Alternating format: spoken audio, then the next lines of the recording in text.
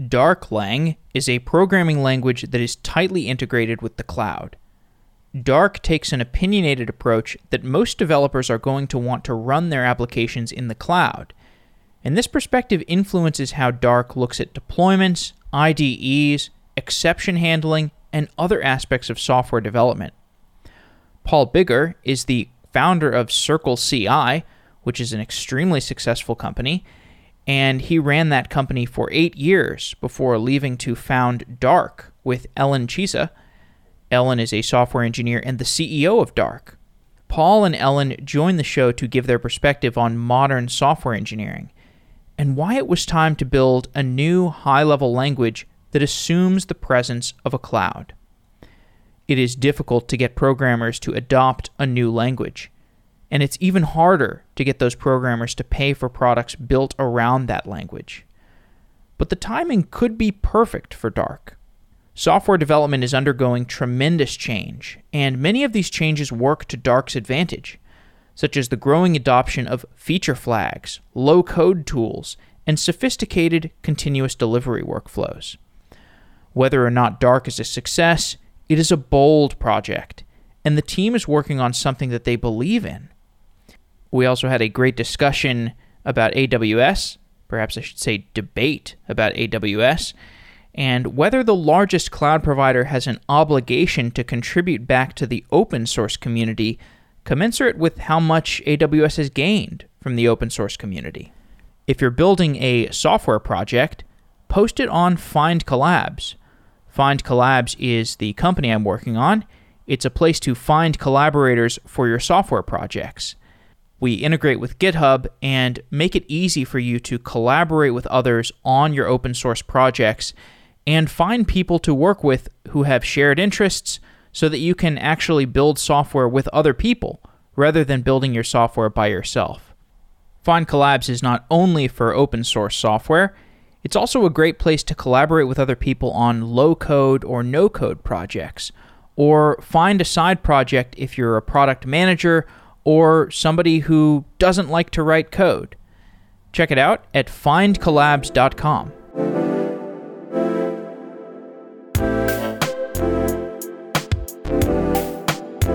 Ellen and Paul, welcome to Software Engineering Daily. Thanks. Happy to be here. Paul, you're the founder of Circle CI. Yep. There have been many CI providers. Circle has been especially successful.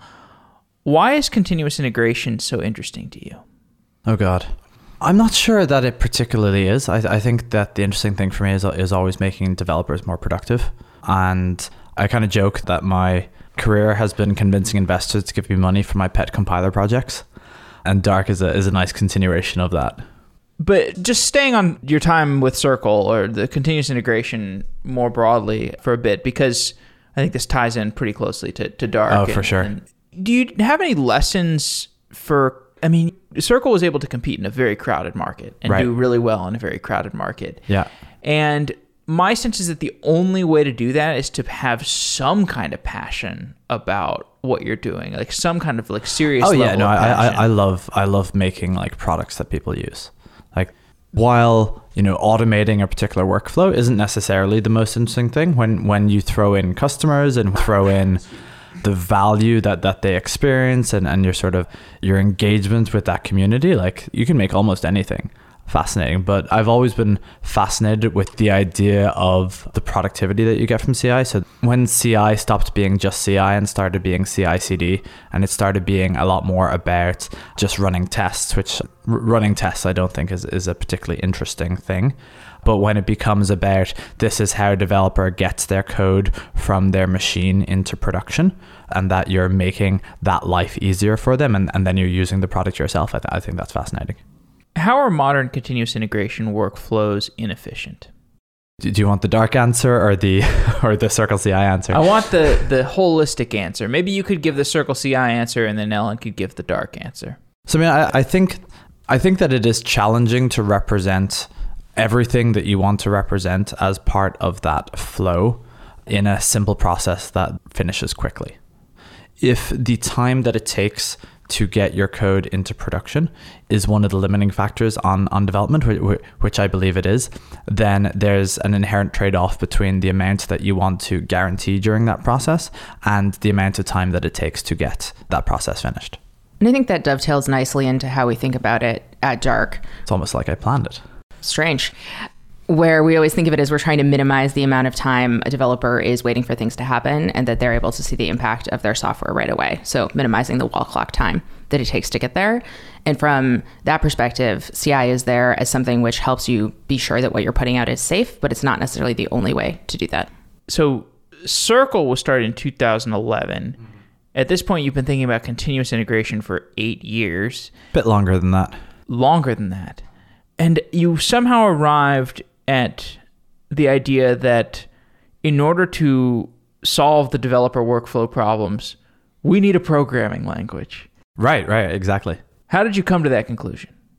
It took many years of thinking of it in many ways. I think there was probably about 7 different threads that sort of combined into a single thing. And many of them came from the experience of having a startup, of managing a team, of trying to get projects built. And some of it came from frustrations with the many languages I've used in the past. And once I started running through what does it look like to solve these problems, I realized that they were all kind of the same problem and they fed into the same thing. So the one that's most interesting probably to your audience is the problems I had with Clojure.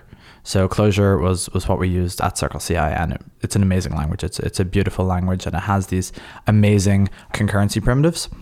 And we heavily use the concurrency primitives to do things like scheduling notifications and that kind of thing. So you'd send a notification when a build is finished, when a build starts, that sort of thing. And we realized that some notifications weren't getting sent. And that's because if a notification got queued and it didn't get sent, and then we turned the machine off because we were in the cloud and we're spinning things up and spinning things down, then it didn't get sent. And so there was this strong impedance mismatch between the idea of Clojure as a language that ran on a single machine and the idea of using the cloud. And ironically, languages that had worse concurrency primitives, such as Ruby, ended up having much better cloud architectures because they enforced the idea of like using queues and background workers and that kind of thing. So the realization I had from this was, we don't necessarily need languages to run on machines anymore. We need them to run on a cloud, essentially, or sort of above the cloud. Ellen, you got involved a few months after Paul had started Darklang. Why did you get involved with the project? Yeah, it's funny. If you look at my background, you wouldn't look at it and go, Ellen should make a programming language. You would look at it and be like, this person's going to start some consumer product company. But when I met Paul and we first started talking about this, I realized I'm a pragmatist at heart, and a lot of the things that were preventing me from being able to build and deliver as quickly at these consumer companies as I wanted to were actually infrastructure challenges, where you would set up your data stores wrong and then you would have all these performance problems until the end of forever, or your staging environment wouldn't match your production environment and you would test really well in staging and then it would actually break when you shipped. Or you would be like me and you'd be a PM and you would get your emulator and your environment set up so you could build small features in your free time. 2 weeks later, when you actually had your free time. By the way, I don't know any other PMs that do that. Really? I don't think so. It's fun. I know PMs that could. I know PMs that could. I don't think I've ever known a PM that does that. But anyway, it's because what happens great. is every time you get it set up to do this, then by the time you get back to your desk to do it, everything is broken. And you're like, am I going to go spend 3 hours getting someone to help me fix this environment again because of the things that have changed? And then you kind of feel like whatever value you would add by writing more code is wasted because you've then distracted someone else to help you fix your environment. Right, but still, I mean, this project is cool. It's kind of crazy. Like when I first saw it, I was like, don't need to pay attention to this.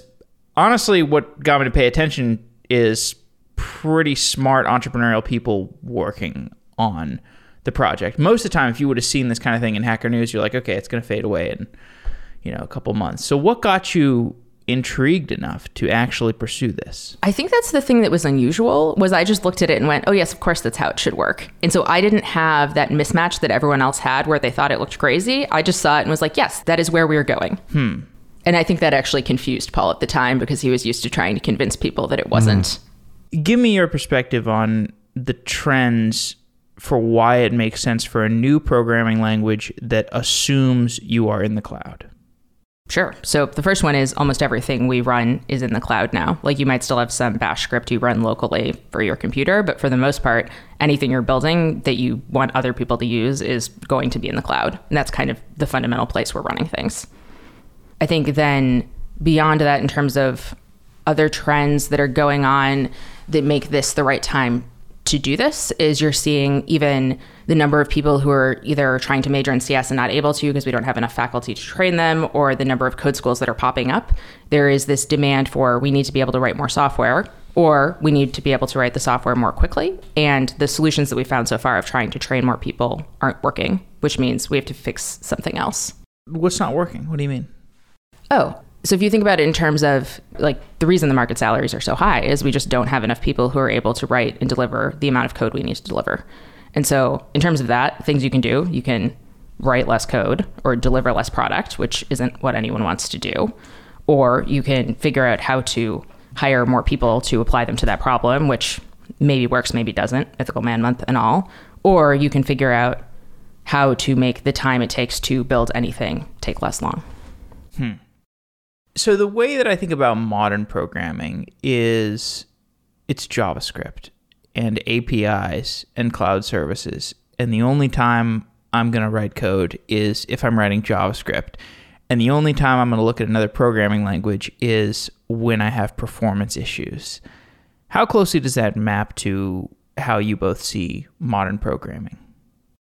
I think one of the great things about the JavaScript ecosystem is just how much is already available for it. And so like the thing that makes JavaScript nice to pick up is chances are someone has done something similar to what you're doing. So you're going to get a lot of high quality answers for the problem you're going to try to solve. You're going to have a lot of packages that you're able to use right out of the box. But I think that the tendency to pick up JavaScript is because of that ease of use and that amount of work that already exists. So I guess your question a little bit is why did we make a new language to a certain extent? Yeah, it's sort of, well, the way that I think about Dark is it's a language that's built for like productivity, right? Like you want fast product delivery. That's to a good market. way of saying it. And the crowd that wants to do that is like the crowd that's building with just like JavaScript. They're just like stitching together. Sure. Like, you know, give me the React boilerplate thing. Like, let me browse some easy components to throw together. And that's my UI. And then they're like, okay, I got a Twilio thing and it like matches to a Stripe thing. And like they just glue it together with JavaScript. And I want to make the case that Dark can potentially provide a more productive experience. Yes. So I think the first place to look is why aren't things better today?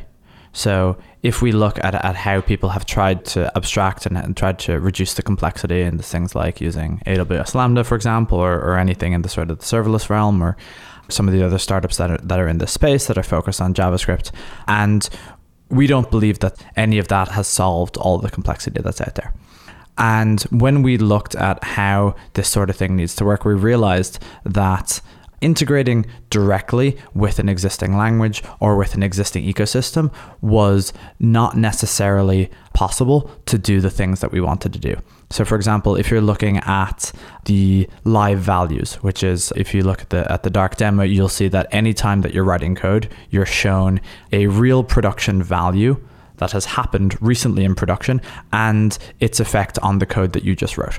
And to cobble that together from the existing infrastructure, from the, you know, if you wanted to try and put hooks into the V8 interpreter to try and get that information out, or the amount of work that it would take to try to shunt that into existing workflows, means that we just didn't feel it's possible and still don't feel it's possible. So we needed something new. And it's not necessarily that it needed to be not JavaScript.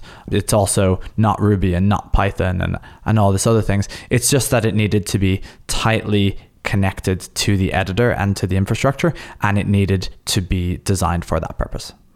There is the modern infrastructure context and workflow context, and that's part of the motivation for why Dark is built the way it is.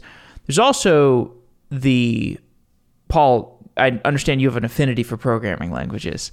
Could you each name how a specific programming language that is, you know, I don't know, niche or novel, or tell me how other programming languages inspire Darklang? It's funny that you say that I have an affinity for programming languages, because I actually feel the opposite. I feel like I hate every programming language, and I just hate some less than others. Okay. So I used to describe Clojure as my least hated programming language rather than my favorite, and Python as my second least hated. But there's tons of things that have influenced it. We're influenced probably by 6 or 7 different languages directly. I think that the greatest influence has probably been Elm. Elm really showed us how the ML type system can make it easier to write programs and to write simple programs that are easy to understand and easy to know that you're not making any mistakes. And it also showed us how good a well-designed standard library can be, which I think is a thing that many, many languages don't have. I think in addition to that, slightly off, we also are influenced a lot by academic work. So like Cyrus Omar's work on Hazel and thinking about how you build structured editors around blanks and how you generate them and how you see the results in each type. Or there's also some work out of a university in Colorado that I think is really interesting, that when people are picking up a new language, it doesn't actually matter very much what you make the keywords. It just matters that they feel familiar and that they can learn them. And one of the nice things about having the language be AST-based instead of text-based is we could at some point have different flavors of Dark. So the vocabulary feels more like Elm or more like JavaScript, or in the future could be native to the language of the developer rather than always in English. Well, that's actually pretty interesting, what you just said there at the end. Wait, but what is AST-based versus text-based? Yeah, so when you're coding in Dark, you're directly manipulating the abstract syntax tree. So say, like you have a variable that you've declared and then you're using it in a bunch of different places. If I was doing that in React, if I renamed my variable, I would then have to go manually rename everything and edit the text to update that. In Dark, we know that that is the usage of that variable, and we update them all dynamically for you as you edit the first one. And the idea of a language that, what did you say at the end? Like a language that it does not read in English? Are all programming languages like throughout the world? Does everybody type in English basically? Pretty much, yeah. That's kind of crazy. Yeah, so you're someone who speaks, say, Russian or Spanish, and you're learning all of these like very specific English words that are only meaningful to you in a programming context. And how would a AST-based language help with that? Yeah, so since there's a representation under the hood of what it is, you could know that you're using let, for instance, but like maybe there's a different word that would make more sense in French for instead of let for declaring things.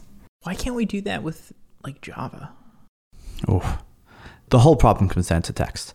Parsers are a nightmare. And the flavors of Java that people use have specific parsers all across the thing. So consider all the places that your text lives in Git, it lives on your machine, it lives in your editor. And so to change it, you need a translator from the text that you have, the parser that you have that reparses and regenerates it in a different language. And you need that to be in VS Code, you need that to be in GitHub, you need that to be in whatever other software you use. And then eventually you need it translate it back for the interpreter to use. It's possible, but it's sort of nonsense. It's like, who would do that much work when people already, tens of millions of people learn all the English words by rote in order to write it, but they've already done that work. So who's going to do the work to translate a language and all the standard libraries into something else, in addition to all the things that it might just not be possible to cobble together all these pieces? Whereas if you're in an AST-based language or something like that, it's just a presentation layer. It's a thing that no one has to really be aware of. You both mentioned Elm. Elm's an interesting example because it's a language that is beloved and inspirational to many. It's lovely. I think React, weren't parts of React inspired by Elm? Redux was based on the Elm architecture. Like Dan Abramov is in love with Elm. Maybe that's an overstatement. But that language, as beloved as it is, I know of one company that uses it in significant production. Why is that? Why is a language like Elm that's so widely beloved? So many opinions on this. I will let Paul answer this. So Dark started with our editor written in Elm, and we've moved it to BuckleScript over the last, it was about a year ago. What's BuckleScript? ReasonML. Oh, okay. Got it. Yeah. The Facebook thing. Yeah, the Facebook thing. BuckleScript is just one of the technologies. It's the same as ReasonML, basically. And we switched it over because I think almost for the same reason that Elm is beloved. Elm is beloved because of how tightly integrated it is and how good the design decisions have been made in it. And as a result of this, they wanted to remove a feature that we relied on. And we realized that it was not actually possible for us to rewrite our code base without this feature. And that we had started to rely on this feature. So the feature is like directly being able to call JavaScript code versus going through the eventing system that Elm relies on. And we realized that we had started relying on this more and more, and that we were going to continue doing so. And so its removal was a thing that we felt did not allow us to actually create the software that we were trying to create. Can you extrapolate that to like why Elm isn't used by people? I think Elm isn't used by people because it's too weird. It's too different to how people write software, how they write JavaScript today. So it forces everything through this Elm architecture, which I think is relatively easy to understand once you get it. But I think that there's quite a bit of a learning curve there. I think perhaps Redux will push more and more people to it because they will have learned this architecture through Redux. And I think that it's hard a lot of the times for code written in Elm to interface with code that's written directly in JavaScript. That's also changing as things move more to a functional reactive paradigm. But certainly when we were writing it, we would struggle to find libraries that we could reuse. You contrast that with like Erlang, right? Like Erlang's a weird language, but people use Erlang. I think one of the things about the front-end community is how much of it is reusing other components and other things that people have written. So stuff that's written for Erlang is written in Erlang and works with Erlang. If you want to talk to other services, you talk to it in the same way that you do in most languages, which is over HTTP. Whereas on the front end, JavaScript is the lingua franca. So if you're doing something that's not JavaScript, if it doesn't integrate very easily, and this is one of the decisions that ReasonML made, that they wanted a much nicer integration with JavaScript. But if it doesn't have that nice integration, it's hard to adopt. Well, that actually works in your favor, right? Like if you're talking about back-end languages being friendly, or people are, it's like a friendly atmosphere to bringing in a new back-end language, probably more friendly than like bringing in a new front-end language. Oh yeah, one of the overwhelming trends of the last decade is polyglot microservices. So people writing their different services in different languages. So you start with maybe Ruby or Python, and then you realize that this thing might be better written in Rust or in Go or in Scala, and that's a decision that people make all the time, and we think Dark slots in there nicely. You just have to try one new service in Dark, and if you like it, maybe it'll be 2 new services in Dark. Give me your perspective on how languages should handle typing, static or dynamic, or some kind of optionality. We put out a blog post about this recently. I considered calling it like, experience report from 20 years of static and dynamic languages. But the opinion that I have on it is that dynamic languages are really awesome at some things and static languages are really awesome at some things. And in particular, when you're writing new code, dynamic languages are amazing because they don't get in the way. And when you have a lot of code and you want to make large scale changes to it, static languages are amazing because they have tooling that provides a lot of safety around that. You can get both advantages in the other community. So like Haskell has put an extraordinary amount of work into making static types vanish at the early sort of prototyping stage if you're an expert Haskeller. And dynamic language people will often spend an extraordinary amount of time writing unit tests to allow them have that sort of refactoring that you get mostly but not entirely for free in static languages.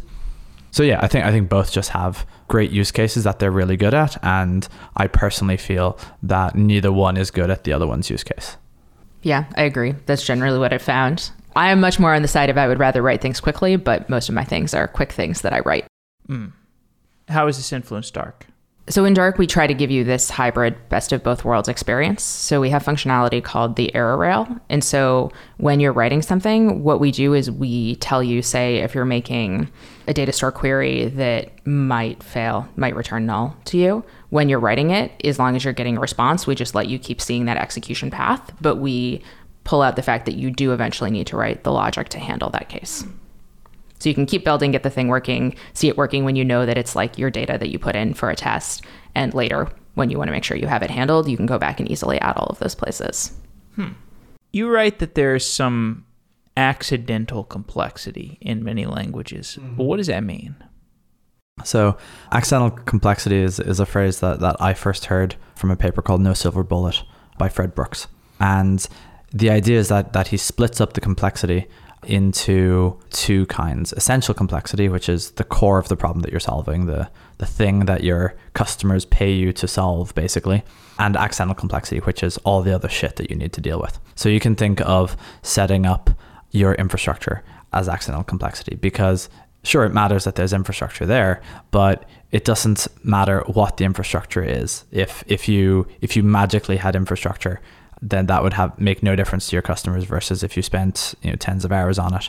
Whereas you wouldn't magically have your product because you want to, like, that's the actual value that you provide in your opinions and your workflows, and the tooling that you provide is the thing that actually matters to your customers.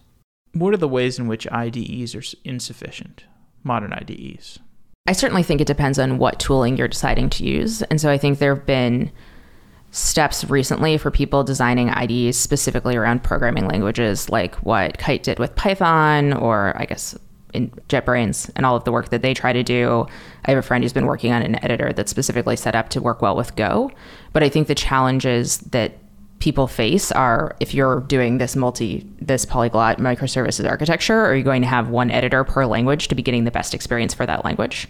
And so I think for people who are primarily doing one thing, like iOS developers can tell you about both the pros and cons of Xcode and using that integrated environment. You're not necessarily going to get one thing that works when you're building backend services. Anything to add, Paul? In terms of IDEs sucking, there's no end to the list of IDEs sucking. I think fundamentally the problem is that most of our IDEs don't really understand the languages that we're in. I think the best IDEs are, like Ellen says, the sort of JetBrains stuff in the world, the IntelliJs and that kind of thing, because they have really powerful tools that are designed for the language. I think probably the biggest step in editors and IDEs becoming really powerful is the creation of the language server protocol. It's kind of a shame that it took us maybe 50 years of software development to get to a place where go to definition consistently works in multiple languages. But once you've used an editor that really understands your language, and then you go back to one that doesn't, it's completely night and day. Dark does not have a compilation step or separate compiler/interpreter. That's a quote from one of your blog posts.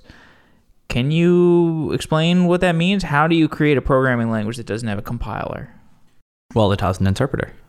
I'll explain more. Sorry, that was a bit trite. So there's a bunch of different technologies that you use to create a language. So the top three are interpreters, compilers, and just-in-time compilers. And I say top three, but really anything else can be redescribed as one of those. So the way it works in Dark is you have your editor, which is directly manipulating the abstract syntax tree. So the abstract syntax tree is your in-memory representation of the program. So it's got an object representing a for loop, and it's within that there's objects that represent whatever else.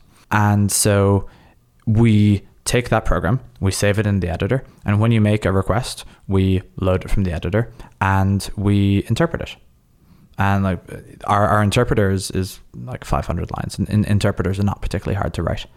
And so interpreter, in the same way that Python has an interpreter, that Ruby has an interpreter, the JavaScript interpreter is much more complex than that. So I won't say it's exactly the same as that, but it's similar in concept.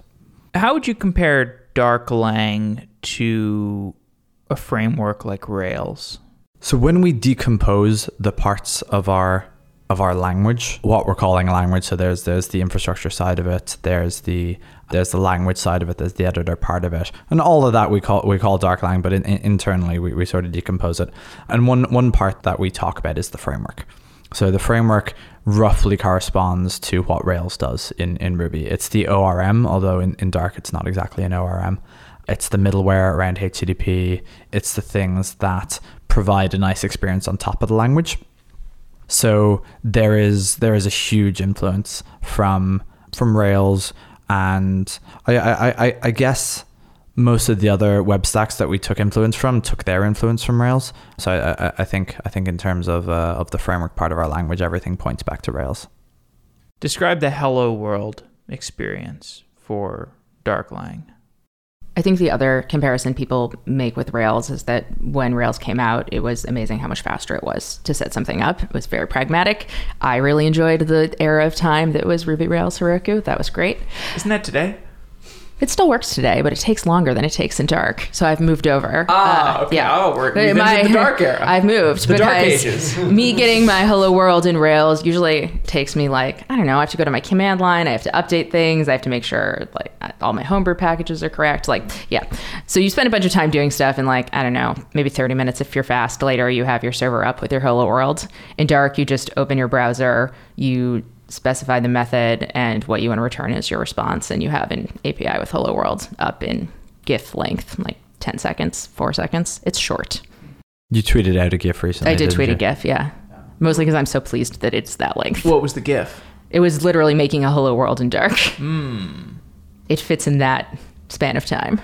Why do I want a programming language that's tightly coupled to a cloud? So many reasons. One, you don't have to do the part where you make the thing and it works on your computer and then you're like, oh wait, no one else can use this. This isn't real. I now have this giant other project to get it like set up and put somewhere else, which I always find extremely disappointing because I've done the fun part of building the thing and it works for me, but oh, now I have to make it work for everyone else. I do that the other way around.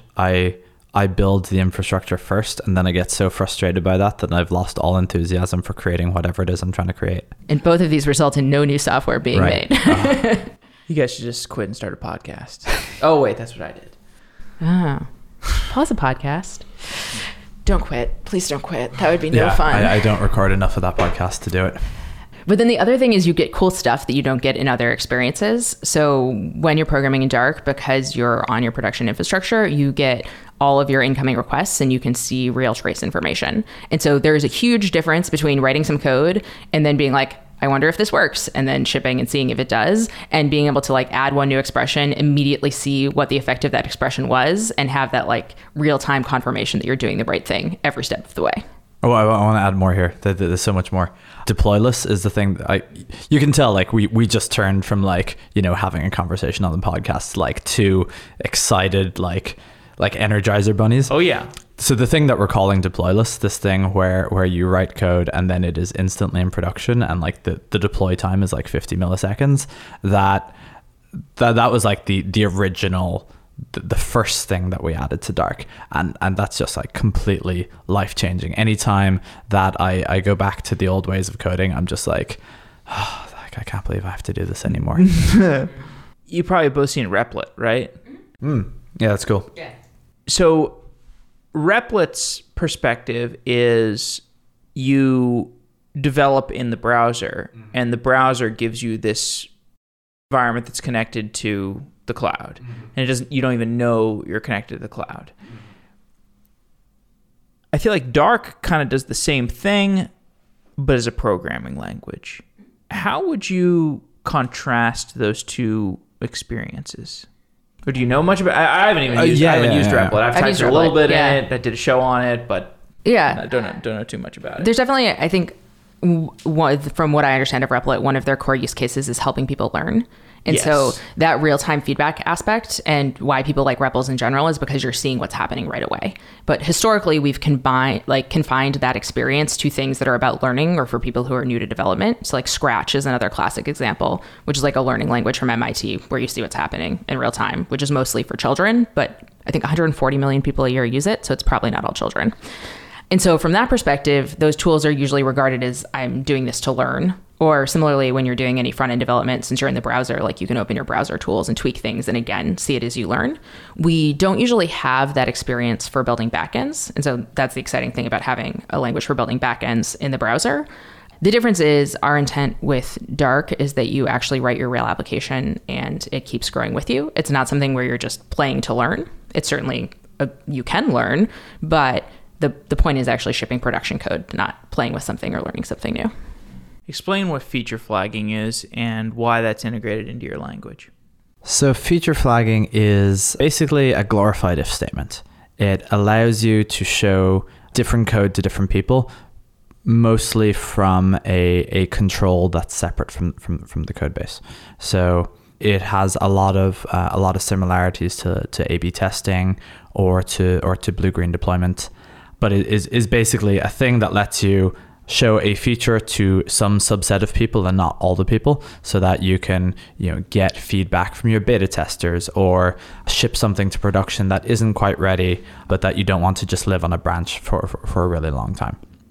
The reason that it's integrated into the language is because it was important that for how we were building feature flags, it was important that they had a semantics. And what I mean by that is we needed to understand what happened when the feature flag was in various different states. So what does it mean when the feature flag is not done, or you've just inserted it? How can we make sure that the code continues to work until your feature flag is in the state that you actually want it to be represented? And the reason that it's so important to have this in Dark is that the feature flag replaces every other technique of conditional code deployment. So today we have our dev environments, which is sort of a different environment. It's a different place that code lives. We also have all the various Git branches and pull requests where we ship intermediate code. We also have the action of replacing code that's in production with the new code that's coming into production. And often this is integrated into stuff like Kubernetes. All of that stuff in Dark gets replaced with a single concept, which is feature flags. And the intuition there is, if we're going to use feature flags to enable things to users anyway, if that's the mechanism that we're going to use, and to my mind, that is the state-of-the-art mechanism that all the best companies use, then why are the other steps so important? Why is it important that there's a deployment? Right? Once it used to be that when you deployed something, that was the way that you delivered something to users. But now, if you've moved that into a feature flag, then all that's left in the deployment is the risk that you something up and you're taking down the server. And all that's left in the idea of having Git branches is merge conflicts. Like there isn't any real value to it anymore. You're blowing my mind. Thank you. Honestly, that's feedback we get a lot. That's I think our most used emoji when people tweet about Dark is the brain exploding emoji, which makes me pretty happy. Well, no, I kind of just got it because I've been doing a lot of interviews with Facebook engineers, a lot of the earlier Facebook engineers, and many of them mention, and you're friends with Edith. You host a podcast with Edith, To Be Continuous. Edith, who runs Launch Darkly, yeah. The way that a company where their workflow around feature flagging is mature, the way that those companies operate is, in many ways, a lot safer, a lot more pleasurable, just different. It's more empowering for the people who are not shipping the code directly to act like operators, because they can just turn on and off feature flags. Feature flagging really is one of these things that's kind of, I feel sneaking up on the industry, because initially you look at it and you're like, okay, cool. It's an augmentation to modern continuous delivery workflows. But when you kind of see that it's like continuous delivery in the sense that if you can leverage it significantly enough, it can completely change how your company operates. It is exactly like continuous delivery. And it has, it's sort of an enabler of the two. There's a reason that Edith, the CEO of Launch Darkly, has a podcast called To Be Continuous. It's the same concept. One is an enabler for the other, and they can't exist without each other. It's all about reducing risk. They're both tools that reduce the risk of a single piece of code, a single massive code drop, which everyone knows doesn't work, into many small chunks, each of which have significantly lower risk. Right, and it makes the gradual ratchet up process much easier.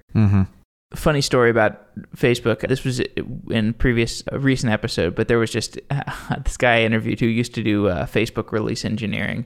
There was some huge outage. I think I asked him what was the biggest incident or outage that he remembered, and there was some incident where Facebook accidentally turned on all the feature flags. I've heard of this. This has been recounted. I just laugh every time I think about that. Okay, so when you talk about unifying the programming language and the cloud provider, it calls into question, what are you doing on the cloud provider? What should the cloud provider be doing? Or are you a cloud provider? Or what, tell me more about how Dark presents itself as an infrastructure provider today. I guess this is more Dark, the company. Mm-hmm. From the perspective of using Dark, you're just programming your backend and the cloud just exists for you. You don't think about it at all. So it's completely invisible. So it's not like you write a bunch of code in Dark and then there's a bunch of other settings or things you go fiddle with to make it work. It just works. And that's the benefit of having something that's deployless. From the company perspective, I guess we think of it the same way any other cloud provider would. We think of it as we're providing people compute and storage. You're on AWS at this point? We're on GCP. GCP. How'd you evaluate those two cloud providers in the choice of usage? Kind of a bunch of different ways, but one of them honestly is just like AWS. It's a nightmare. I hate it. They're also a very predatory company. So we picked GCP. Really? Mm. What makes you say they're predatory? Oh, I remember, I don't know if it was said publicly or if it was reported back, but one of the executives at AWS said that they look at their customers' traffic to decide what products to build next. But like, that's what, I mean, I wear Amazon clothes most of the day. I know, like, I know. And we're all complicit. They're like $15, but it's not complicit. It's like, this leads to better quality products, right? Sure. And it leads to Amazon taking all of the value of the infrastructure ecosystem. But isn't that great? The infrastructure developers can go do something else. Not if you want any innovation in the ecosystem. So if you want companies to be able to innovate in the ecosystem, then it stands to reason that the reason that they're creating their tools isn't necessarily so that Amazon can make more money. This is what is so baffling to me, because this is what these open source companies are saying. Yeah. They're right. They're $1 billion companies. And they're still right. But it's not inhibiting their innovation at all. If Amazon takes all the value from them, then it is. But Amazon is not taking all the value from them. I mean, like Confluent's still a multi-billion-dollar company. Elastic is still a multi-billion-dollar. They're not yet, but Amazon has just started doing that stuff. How does it look in 5 years or 10 years? Are they still companies that are pumping back the revenue to innovate on the products, or are they not? I mean, we don't know for sure, but certainly, from the perspective of Dark, we are setting up Dark so that it is not in a way that it can be cannibalized by cloud providers. I mean, just to stick on this point for a little bit longer, just because you're a powerful voice in the space of cloud infrastructure, and I really just want to push back on this, because I mean, look, I worked at Amazon for 8 months. I love the company. Mm-hmm. I love it. I believe in their ethos, and I don't think of them as predatory. I think a lot of my perspective is shaped by being on the far side of the table when talking to like executives in cloud. I'll just leave it at that. Really? Come on, expound on that. I don't have any more to say on that. I mean, I guess. I mean, I certainly agree that there is value to us having public clouds. I think we don't want everyone to be sitting around running their own server in their basement. We don't want everyone having to maintain their own data centers. I think the industry gets a lot of value out of the fact there is available Amazon infrastructure. did a lot of innovation of their own. Yeah. Like the Lambda is a thing Amazon created. It's a wonderful innovation. I mean, S3, EC2, all of those are amazing innovations, and stuff like Dynamo. Like there's a lot of amazing stuff that Amazon has done, but they also do stuff that's shitty. I think that's the challenge, though, of how we think about them in terms of a player in the ecosystem. Like, clearly, there's been an entire ecosystem built around these large cloud providers. And so from that perspective, that's more innovation. That's good. That wouldn't be happening if there wasn't a behemoth in the space to spawn all the other things. Mm-hmm. But as those things start to grow up, is there too wide of a gap to where they can be large enough to be genuine competitors, as compared to something that would be acquired and is just a feeder for Amazon innovating via acquisition rather than creating their own things, or that they get copied and then effectively destroyed, or what happens there. And so I think we haven't seen yet, will there be companies that are able to be at the same scale as those major providers? And I think that's part of the problem, that traditionally there's a sort of unwritten rule in Silicon Valley that when you compete too strongly with someone, you sort of, acquire them or something like that, or you at least, play nice with them to get some value out of or to allow them have some of the value that they've created. And when you look at Amazon's approach of like, let's say, forking the Elasticsearch distribution or giving a version of a clone of Mongo, but that is, you know, an old version of the protocol, what they're doing, I've no doubt in their own mind what they're doing is responding to customers' demands, but they're also having an incredibly negative effect on the ecosystem. And when you look at these open source companies who are changing licenses, when you look at the sort of thing that the copyleft people have been saying for years about the AGPL and that sort of thing, that you start to see that there's a lot of truth to what they're talking about, that it is possible in our current ecosystem for someone like Amazon to play completely within the rules and have massive negative effects. And I think that's something that our industry, especially the open source side of it, did not consider when we were starting to do all that stuff. I think it kind of points to a bigger question where I don't think we have very good ways of talking yet about the responsibilities of a company that is a platform compared to any other company. Absolutely. And so I think you see the same thing in consumer stuff. Like, how is Twitter's responsibility for how people are using their platform different? And so I think AWS there's a similar thing for the software ecosystem there. And I don't think we've talked about that very much yet. I mean, there's definitely a lot of people out there criticizing Amazon's ethics across the entire company, not just within AWS. And I think most of those people are deeply confused. Like, this is like a discussion about generic drugs. Like, if a drug manufacturer creates a novel drug, there's a 6-month window, and then generic companies are able to produce copies of it, much like AWS produces generic versions of Elasticsearch. It's like a lower quality product. Like, there's no way that the Elasticsearch product from Amazon is as good as the one offered by Elastic, because for Elastic, it's existential. And we know that offering search and services on top of search is an infinitely complex problem. So why are we at all worried about Elastic's viability as a company? I think that's a sort of bizarre positioning to put on it. The issue is the sustainability for the users. If the users take their money and they pump it into something that Amazon makes, and they're going to do that because it's convenient to be integrated with the rest of your AWS infrastructure, right? There's the stuff that comes from that Elasticsearch cannot provide, as well as the cost and economies of scale that Amazon gets from being, you know, frankly, a monopoly provider. So what you have from this is that the sustainability of the ecosystem is damaged, and the sustainability of that product is damaged because Amazon is taking from that community, which, you know, it's legally entitled to do. That this is how the licenses were all set up, but do not contribute back to Elasticsearch or to Mongo. And sure, they're successful, but there are many companies that are significantly less successful. And I think Redis Labs is not $1 billion company. It's, you know, doing great stuff, but it's you know, has not yet achieved the size and scale of Mongo, and it is equally affected by this sort of thing. But the irony here is that if these companies took a page from Amazon's book and figured out how to expand laterally into adjacent markets, into new markets. I mean, the point of monopolies is that you can't. Only one company can do it. Once it's done, no one else can. Well, but Amazon hasn't captured the entire world. I'm advocating that 47% of the cloud market, I think.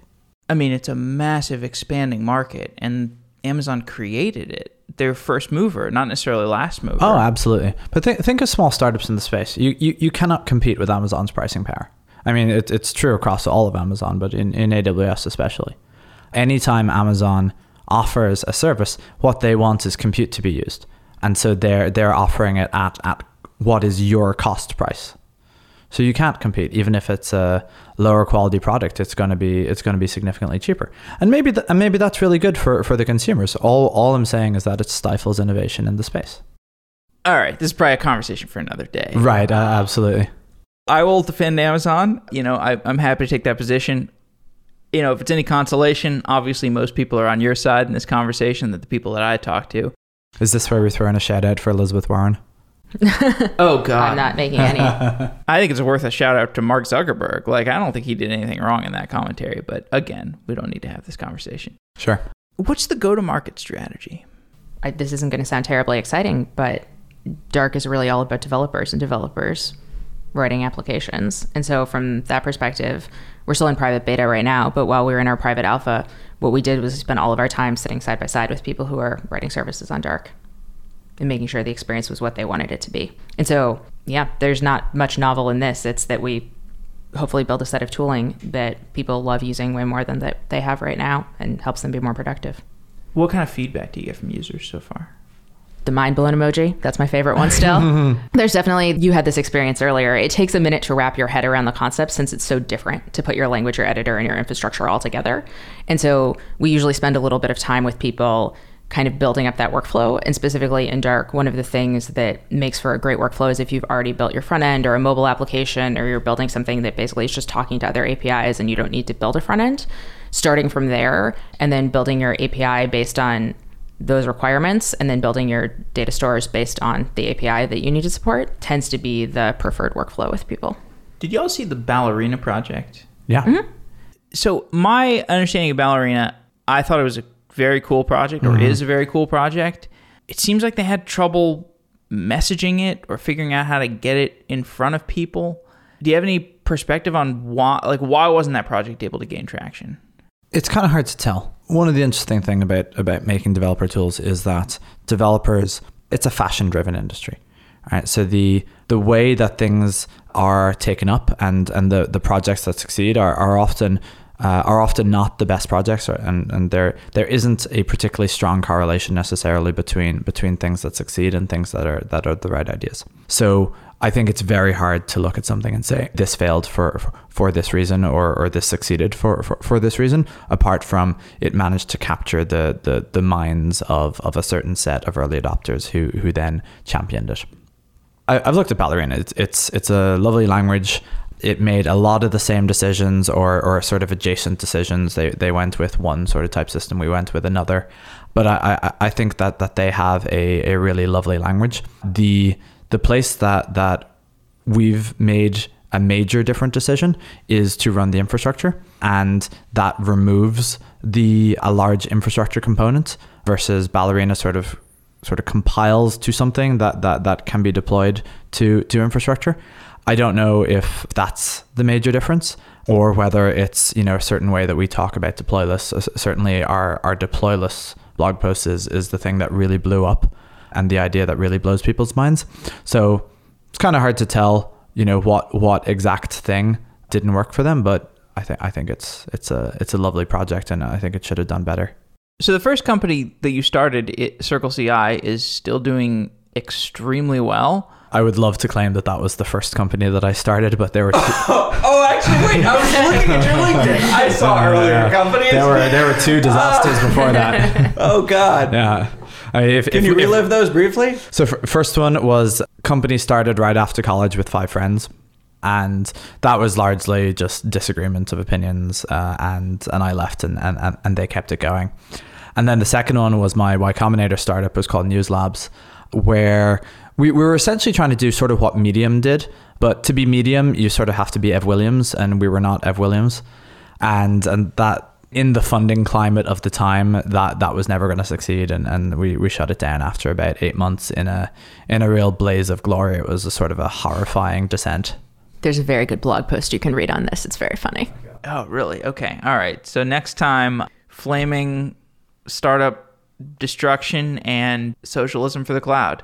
So yeah, perfect. Sounds like the title of a great podcast. Mm-hmm.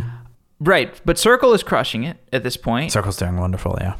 Did you leave the helm to do Darklang, or are you kind of doing both? So I left in 2015 and started Dark in 2017. It was taken over by 2 amazing executives, Rob Zuber and Jim Rose, who took over about 6 months before I left. And a lot of when I left, Circle was not the sort of runaway leader in the space. It was sort of tied with another provider, and I think part of the reason that it is the runaway success is the phenomenal job those 2 executives are doing.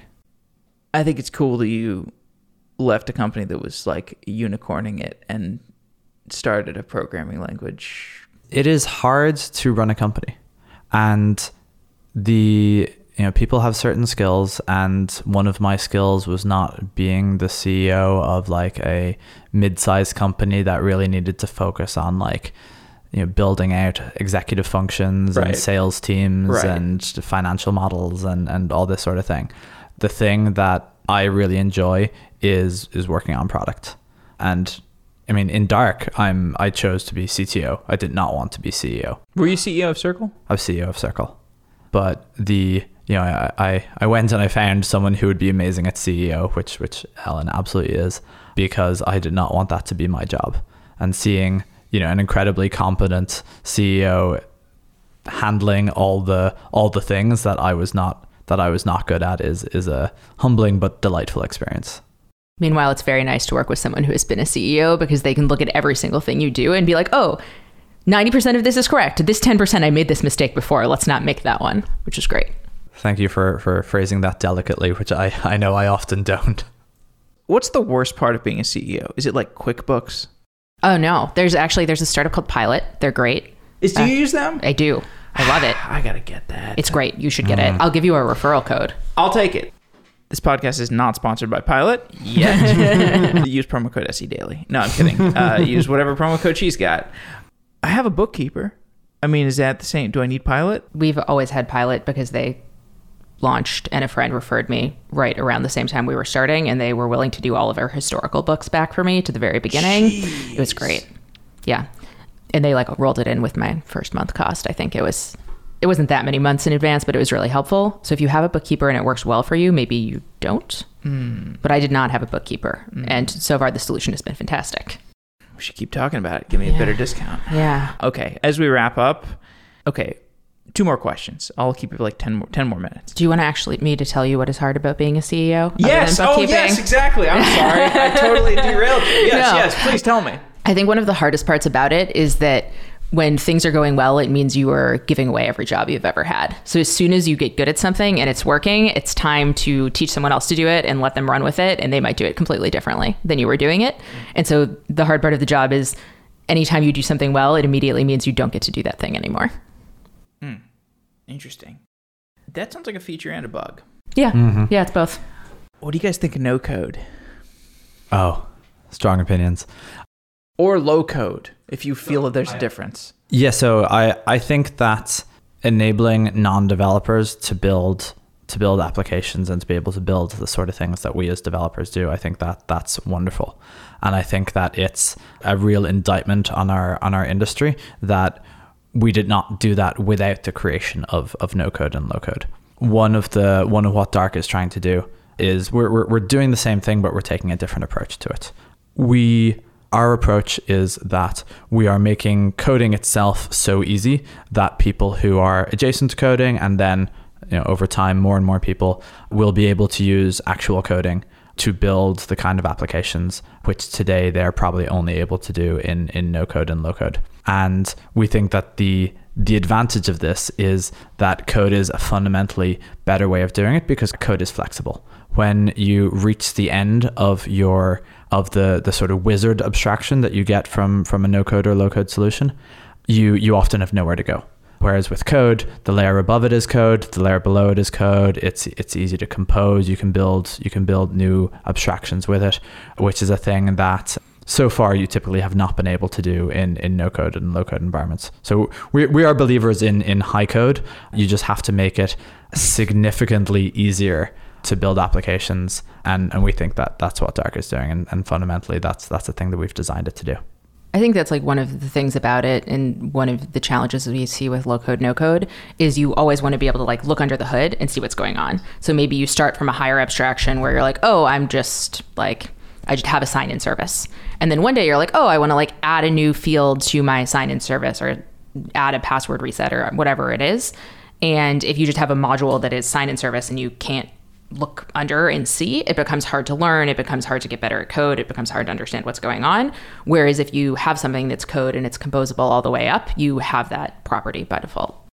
I think Webflow does something like that. Yeah, Webflow is really cool. Yeah, I mean, I think Webflow is sort of, if you take low code and then you make it I guess it's coming at the other angle. It's low code, but you make it so composable and so extendable that you can do that sort of thing.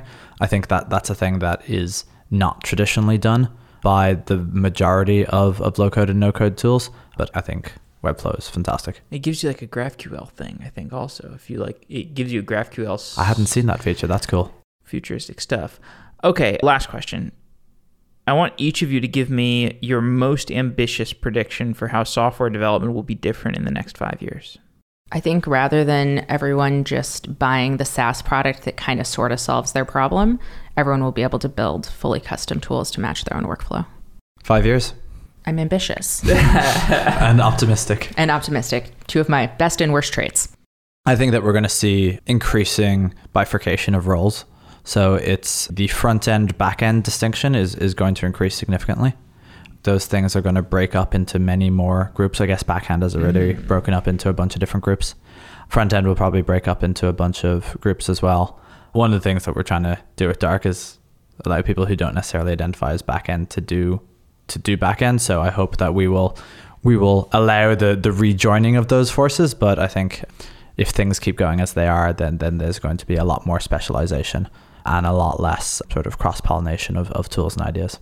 Paul and Ellen, thank you for coming on the show so much. Thanks for having us. Thank you. And shout out to Sean Wang for putting this together, for pushing me to interview Dark Lang. He referred this show, and it was really interesting. That's awesome. Thanks, Great Sean. conversation.